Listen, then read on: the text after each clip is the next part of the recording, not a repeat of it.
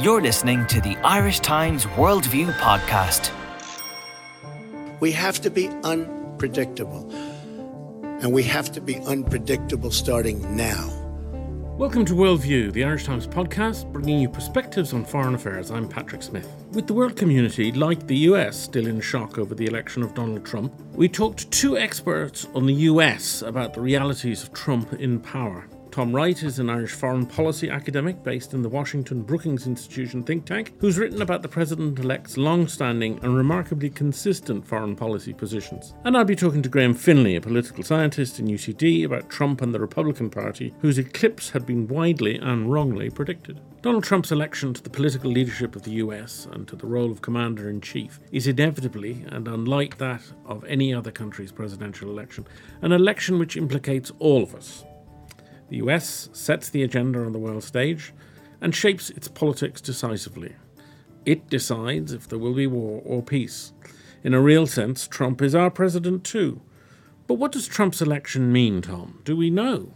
We have some sort of an idea, but let me just start by saying that Donald Trump, unlike many sort of analyses of him, actually has a consistent worldview. I mean, there are many issues on which he doesn't know anything about and contradicts himself and has one position today and another position tomorrow. But there are a small number of things that he does believe and has believed dating back to the late 1980s. And so he comes into the presidency with that sort of set of visceral beliefs that have been sort of his touchstone. And I argue there are three of those. The first is that he is consistently critical of US alliances, particularly in Asia and in Europe, and has been since 1987. Secondly, he's consistently critical of trade agreements and has favored using tariffs and other punitive measures to get his way in the international economy. And the third is that he's been consistently pro-authoritarianism, pro-strongmen, and fairly pro-Russian. And so those things, you'll be very hard-pressed to find anything that he has said or done that really contradicts any of those three key elements. So everything like immigration, climate, he's actually been a lot less consistent on those issues. There's many instances of where he said one thing and then the other. I mean, he even signed a letter calling for action on climate change about 5 or 6 years ago. So those are the three things that I think would accord. Those things would be hugely disruptive to global stability if he was to implement them. I mean, if he was to start a trade war, partner with Russia, and unwind America's alliances, that will be a shock unlike we've seen in many, many decades. So the big question is whether he will go forward with that worldview or he will somewhat moderate it or go to the mainstream or outsource it to the vice president or to his cabinet or to others. But what we saw in the course of the campaign was very much a policy that consisted really of headlines rather than any substance. And there's very, very little that I've been able to find in which he develops in any kind of systemic way his political positions. I was struck, I came across the other day a policy paper on Israel and Palestine, but it was very much an oddity, unlike anything else that he was talking about. Yeah, I mean, he in the debates, he did constantly bring up those three issues that I mentioned, often unprompted. So I think there was sort of policy in the strategic sense in that he was often coming back to these things and saying this is what he was going to do. Where I think I agree with you, though, is that he didn't have anything resembling policy in the normal sense of the word as we understand it in a campaign. I mean, the Clinton campaign had 500 advisors, a gazillion policy briefs. Yesterday, there was meant to be 20 people that would go into every single government department to conduct the transition. All of those people would have been briefed from staff that have been working on the transition for a month and a half already, or 2 months, preparing the groundwork for how to hit the ground running. And then the president would appoint 4,000 people to senior positions in the government to implement his or her vision. So that's what policy normally looks like in the operational sense. He basically has no one. I mean, he has hardly anyone on the transition. They didn't think they were going to win, so they had no prep at all There was a story yesterday that they couldn't even staff the transition, let alone staffing the government appointments. And as you said, they have no plan. I mean, the Israel-Palestine one that you mentioned, I didn't see, but there's a very small number of people around Trump that are influential, and one of them is his son-in-law, Jared Kushner, who's married to Ivanka, and he's very focused on Israel. And so he may very well have written that paper. He wrote the AIPAC speech. So, you put your finger, I think, on a huge problem that is going to be the dominant news story of the next couple of weeks, which is, are Republicans going to join his transition team and his government, and will the mainstreamers sort of work for him? And thus far, the evidence is mixed. I mean, Democrats have been saying in private that they want the mainstream Republican foreign policy elite to go in because they want a steady hand in the tiller and to limit the amount of damage that can be done. But from the point of view of the Republicans, it's sort of a lose-lose situation. If they stay out, it's a catastrophe. If they go in and they try to, make it more stable and they fail, then they're blamed guilt by association, and it's horrific as well. So I'd say at the moment they're really on the fence about it. And it's a very difficult choice for an individual because presumably everybody knows that when you go and work for Donald Trump, you work on his terms. You're not there to change him, to moderate him. You have to do what he wants you to do. Yeah, now there's something I would say that, having just spoken to a few people on the other side of on the Republican side, I mean, they're very upset by this. They're high anxiety. I mean, they're really torn. They would prefer not to. I think many of them will not. Some of them may be persuaded. In their cases, usually not a careerist thing. I mean, this could actually really damage their careers in the long term.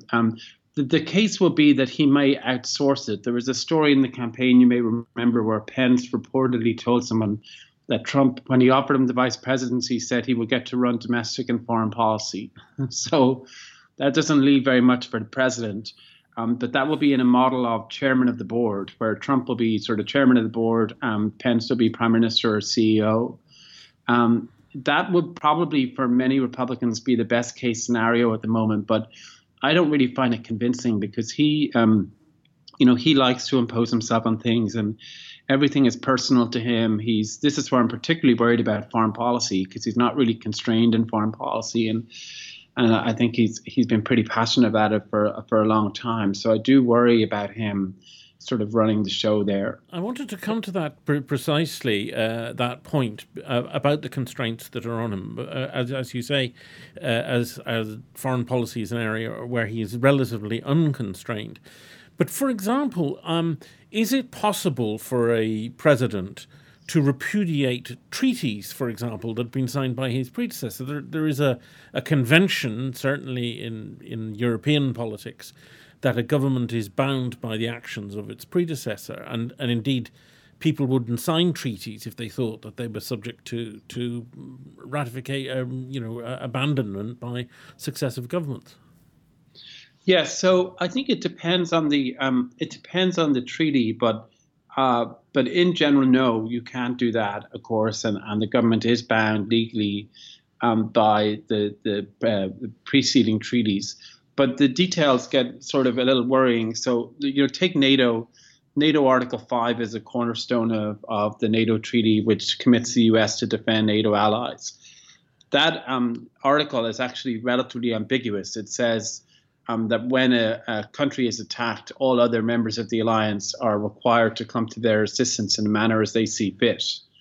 The US has always interpreted that as meaning full military commitment and war in the event of an invasion, which has been the foundation of deterrence. But there's nothing to stop someone from saying a strongly worded statement is sufficient to come to the assistance of another. So he could simply say, yeah, I don't consider, I'm not going to go to war with Russia, to defend the Baltics, or I don't consider the Senkaku Islands in the East China Sea to be part of the treaty with Japan, where there's a similar provision.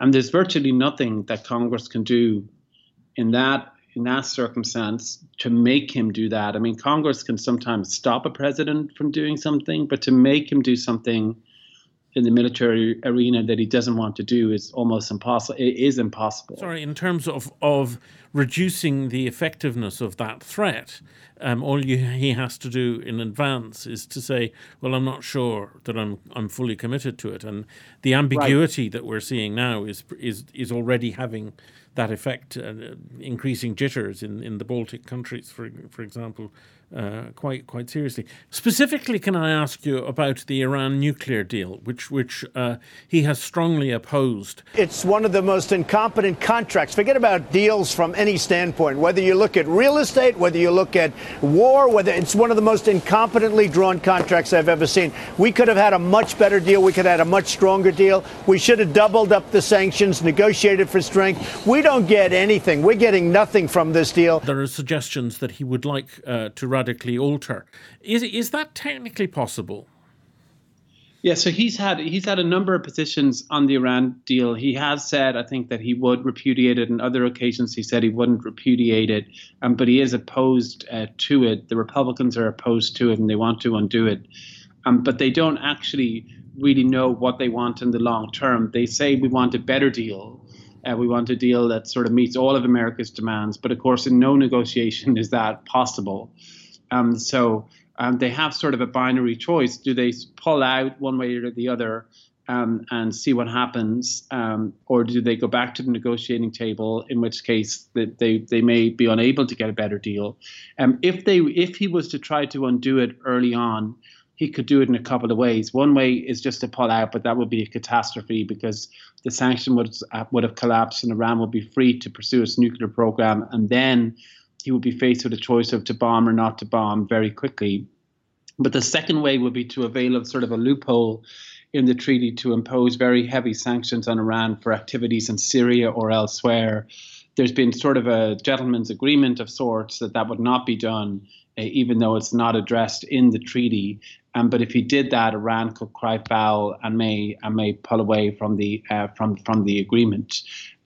But the real issue is sort of in the long term, what the Republicans want to do on Iran, because the deal is in place. The sanctions regime will collapse if the deal will not be put back if the deal collapses. So I think they have a real dilemma there. So they're going to run up against reality pretty quickly. And tell me about the Paris Accord on global warming, which again he is opposed to this. He made a great play during the campaign of support for the traditional coal industries. This agreement gives foreign bureaucrats control over how much our energy and how much we use right here in America. So foreign bureaucrats are going to be controlling what we're using and what we're doing on our land in our country. No way. We're going to cancel the Paris Climate Agreement. Can he repudiate it? Well, the Paris Agreement was a step forward, but it did sort of leave it up to the individual governments to set their own targets. Obama, of course, ratified it and set targets, but he could just by domestic action repudiate Obama's targets and some of the measures he's taken to implement those, and render the agreement effectively meaningless. And I think that is very, very likely to happen, unfortunately. I mean, the environment will be a huge casualty of this election, and the fact that the US is now basically going to be a rogue superpower on climate issues is very tragic and unfortunate. And I think it is. It really will be a major sort of problem, and it may allow China, who was always ambiguous about the climate change agreement. Maybe they will sort of pull out as well. So I think it's a major setback for climate change diplomacy. We get a sense overall of American leadership on very major strategic issues facing the global security, global economy, going into reverse, going in a completely different direction. Is this realistic? Is it campaign talk, or do you feel that this is really, we have a prospect that America is going to go into reverse?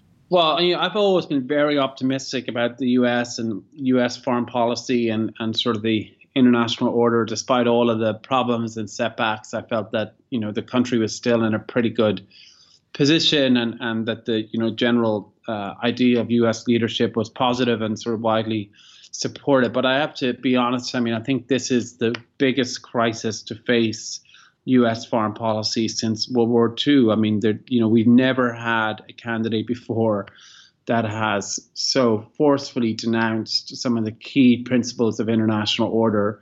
This is completely different than Bush, for instance, who was, for all of the problems that people had with him, was within the mainstream of Republican Party foreign policy and, was overextending the U.S. in a way. Trump really could be an isolationist president, and then if he was to withdraw from these alliances or partner with Russia or unwind the open global economy, and then the huge question is that we'll find out is the international order dependent on American power or is it independent of it? Can it continue? Can the good things that we like about it, global, open, travel and trade and, supply chains and cheap sort of goods and peace and stability and some semblance of prosperity, will those things continue without U.S. sponsorship? And, I hope the answer is yes. And I think, it's really on Europe and democracies in East Asia to step up to the plate and to try to do more to preserve it, so there's something left in 4 years' time when the next election comes around. But I think there's a real risk. There's a real risk without active U.S. support. Eastern Europe will be less stable. East Asia will be less stable. And then we don't know what happens. We don't know who takes advantage of that, what opportunistic leaders emerge, what happens in France next year. What happens in Germany? Chancellor Merkel's statement yesterday was terrific, but will she be there in a year? So all of these things are now, I think we're really in uncharted waters now with what's happened yesterday and with Brexit, of course, earlier this year. Scary times. Thank you very much, Tom. You're listening to the Irish Times. Donald Trump's relationship with the Republican Party has been a troubled one. Many commentators who have spoken of how the party's capture by the far right and the Tea Party, not least in the primaries, was turning it into an unelectable party, at least at national level. Its traditional leadership had lost control. The party, some said, was doomed, a process being exacerbated by Trump. But his election appears to have exploded such an analysis. The Republican Party, as well as Trump, won the election, and certainly the party held on to Congress. But what happens now? Graham, the party gets a new lease of life. Will it rally to the president's programme and push his legislation through? Does he become its de facto leader? That is an excellent question. I think there are a set of separate questions. One, I think it will rally to his program, at least the parts of it which are lifted more or less straight from the Republicans' own legislation. So Donald Trump's policies are really an interesting mixture of things he just freelances at a rally or at his announcement. And the actual policies, insofar as they've been worked out at all, are very often just taken from standard Republican boilerplate. Whether it's getting rid of Obamacare and replacing it with health savings accounts, or the list of his Supreme Court judges, which Trump is not an expert on, so he was happy to outsource to the Republican Party, or denying climate change. All of these are things which the Republicans have stood for a while. It's some of his new policies, the physical barrier along the Mexican border, and, say, the protectionism, which is going to cause the most difficulty with the Republican Party. But much of his stuff is quite standard Republican fare, and that's one of the striking things. Now, the leadership has a route to Trump through Mike Pence, who started as a Tea Partier, is a Tea Partier, but also a very serious, very hardcore social conservative. And so Trump picked him partly because he was a social conservative, but partly because he was a Tea Partier who ended up in the Republican House leadership. And so he's a route back into the House leadership for Trump, which is going to be very important if anything's really going to happen. But his relationship with Mitch McConnell and with Paul Ryan, the leaders of the Republicans in Congress, is pretty poor. It's extremely poor. We'll see if Paul Ryan is the Speaker of the House in the next House. But it's very poor, and that's one reason why I think Donald Trump will not be the leader of the Republican Party the way that George W. Bush was the leader of the Republican Party. There's a sufficient amount of conflict between their legislative agendas and certainly their styles that's going to make it harder for the House leadership to show the kind of discipline which the Republican Party showed during the Bush years. Because just some of the things Trump wants, the Republican leadership is going to have a hard time swallowing. And I think the biggest thing they're going to have a hard time swallowing is paying for it. So Trump's tax proposals, again, look pretty similar to a Republican set of proposals. He's going to famously try to reduce the corporate tax rate to 15%. In a really interesting interview in the Irish Times, Paul Ryan said basically the same things. They believe in tax competition, and the problem is the Democrats don't. And so, but if he brings in a radical reduction in taxes, the Republicans in the House will be delighted, like Paul Ryan, if it means they're going to shrink the government. But a lot of his proposals, like building a giant wall in Mexico, cost a lot of money, and they're not going to be necessarily happy to pay for it. And infrastructure spending is particularly key to his program for creating jobs. And that's another big factor. Hugely expensive. And so his attitude to the deficit, which he has really not talked about very much and is rather dismissive of, although he doesn't approve of Clinton's approach to it. But it is going to be quite a serious problem in terms of agreeing a budget with Congress every year. Yeah, and he has famously said, "I love debt," and crucially, the Republicans under George W. Bush, under Reagan, under George W. Bush's father, actually had quite a good relationship with debt. I mean, the Republicans famously wanted to cut the federal deficit, they wanted to cut spending, but in practice and in government, they have constantly borrowed tons and tons of money, far more than Democrats in office. So they may find themselves learning to love deficit spending, especially if they can blame it all on the Democrats, because, and this is what we have to see. So a lot of the problems for the legislative agenda will be, how do the Democrats react to this change where you've got a Republican president, House, and Senate, and whether they'll be like the Republicans and just try and obstruct everything through filibustering, right, and show the kind of discipline which made the case that Obama couldn't really do much after he lost the House and the Senate. It's not clear what's going to happen. But if the Democrats allow and are going to work with Trump to shape legislation rather than obstruct it, then a lot of the legislative agenda could get through. That is a very big if. I served in Washington as a correspondent for a number of years, and I remember the repeated mantra of bipartisanship that came from every president when they were elected and every leadership of Congress, and it was more observed in the breach than in anything else. Bipartisanship never happens. And it's getting worse. And one of the things, of course, which will come up really, really quite quickly is the Supreme Court issue, where Trump and the Republicans are very much in tune, but we'd probably see the Democrats using the filibuster against a Trump nomination. Well, this is going to be a sort of crisis because the Democrats chose what they called the nuclear option in the last session, which was because none of Obama's judicial appointments were getting through. Vast numbers of them would be held up by the Republican filibustering. The Democrats, because it's just a change in the rules, changed the rules to deny the opportunity to filibuster judicial appointments, except for the Supreme Court. And this led to outrage on the Republican side. We'll see how the Republicans are so outraged now. But so if the Democrats were to filibuster a judicial nominee for the Supreme Court, they would also be weakening one of the few sort of give and take elements of the American Constitution or political practice, which is that you give a Supreme Court nominee a hearing, and if you can't find something really dreadful about them, you have an up-down vote over whether to accept them.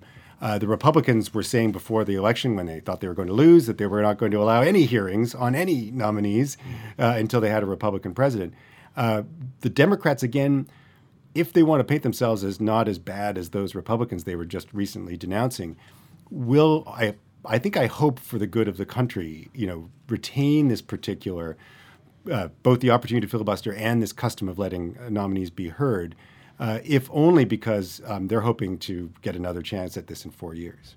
Yes, but the real danger, of course, is that in relation to the Supreme Court, we are going to see the appointment of one, perhaps two, perhaps three judges by Trump who will change the shape of the court for generations. It could be 30 years before the Democrats get a chance. Well, the Democrats had a chance, they thought, to cement it for generations because currently there's only one vacancy, and that's Antonin Scalia's. And so if Trump fills that, it'll still be a court where you have 4 justices on each side and Anthony Kennedy, who gets to decide what happens. But Anthony Kennedy is 80 years old, and as far as I can tell, is not only intends to leave the Supreme Court by one route only, which is death. But Ruth Bader Ginsburg would like to retire. Yeah. And so if anything happened... Much comment about that has been premised on a Democratic majority. Right. So she's almost certainly going to hang in for the next 4 years, if possible, as is Anthony Kennedy. And so, but if something happens to them, then you are talking about a conservative Supreme Court for a generation. Now, Trump will play a central role in defining what it means to be a Republican in the sort of post-Reagan era, where Reagan was always the poster boy for the party. But how in tune ideologically is he with the party? Not very. Again, one of the things they're going to have a hard time swallowing is his protectionism. It goes against the cozy agreement between the elites of both the Democratic and the Republican Party. And the only thing which made the Republicans hesitate about giving President Obama fast-track access to trade agreements was because they didn't want to give Obama any kind of victory. But they are fully in favor, as is Mike Pence, of free trade and free trade agreements.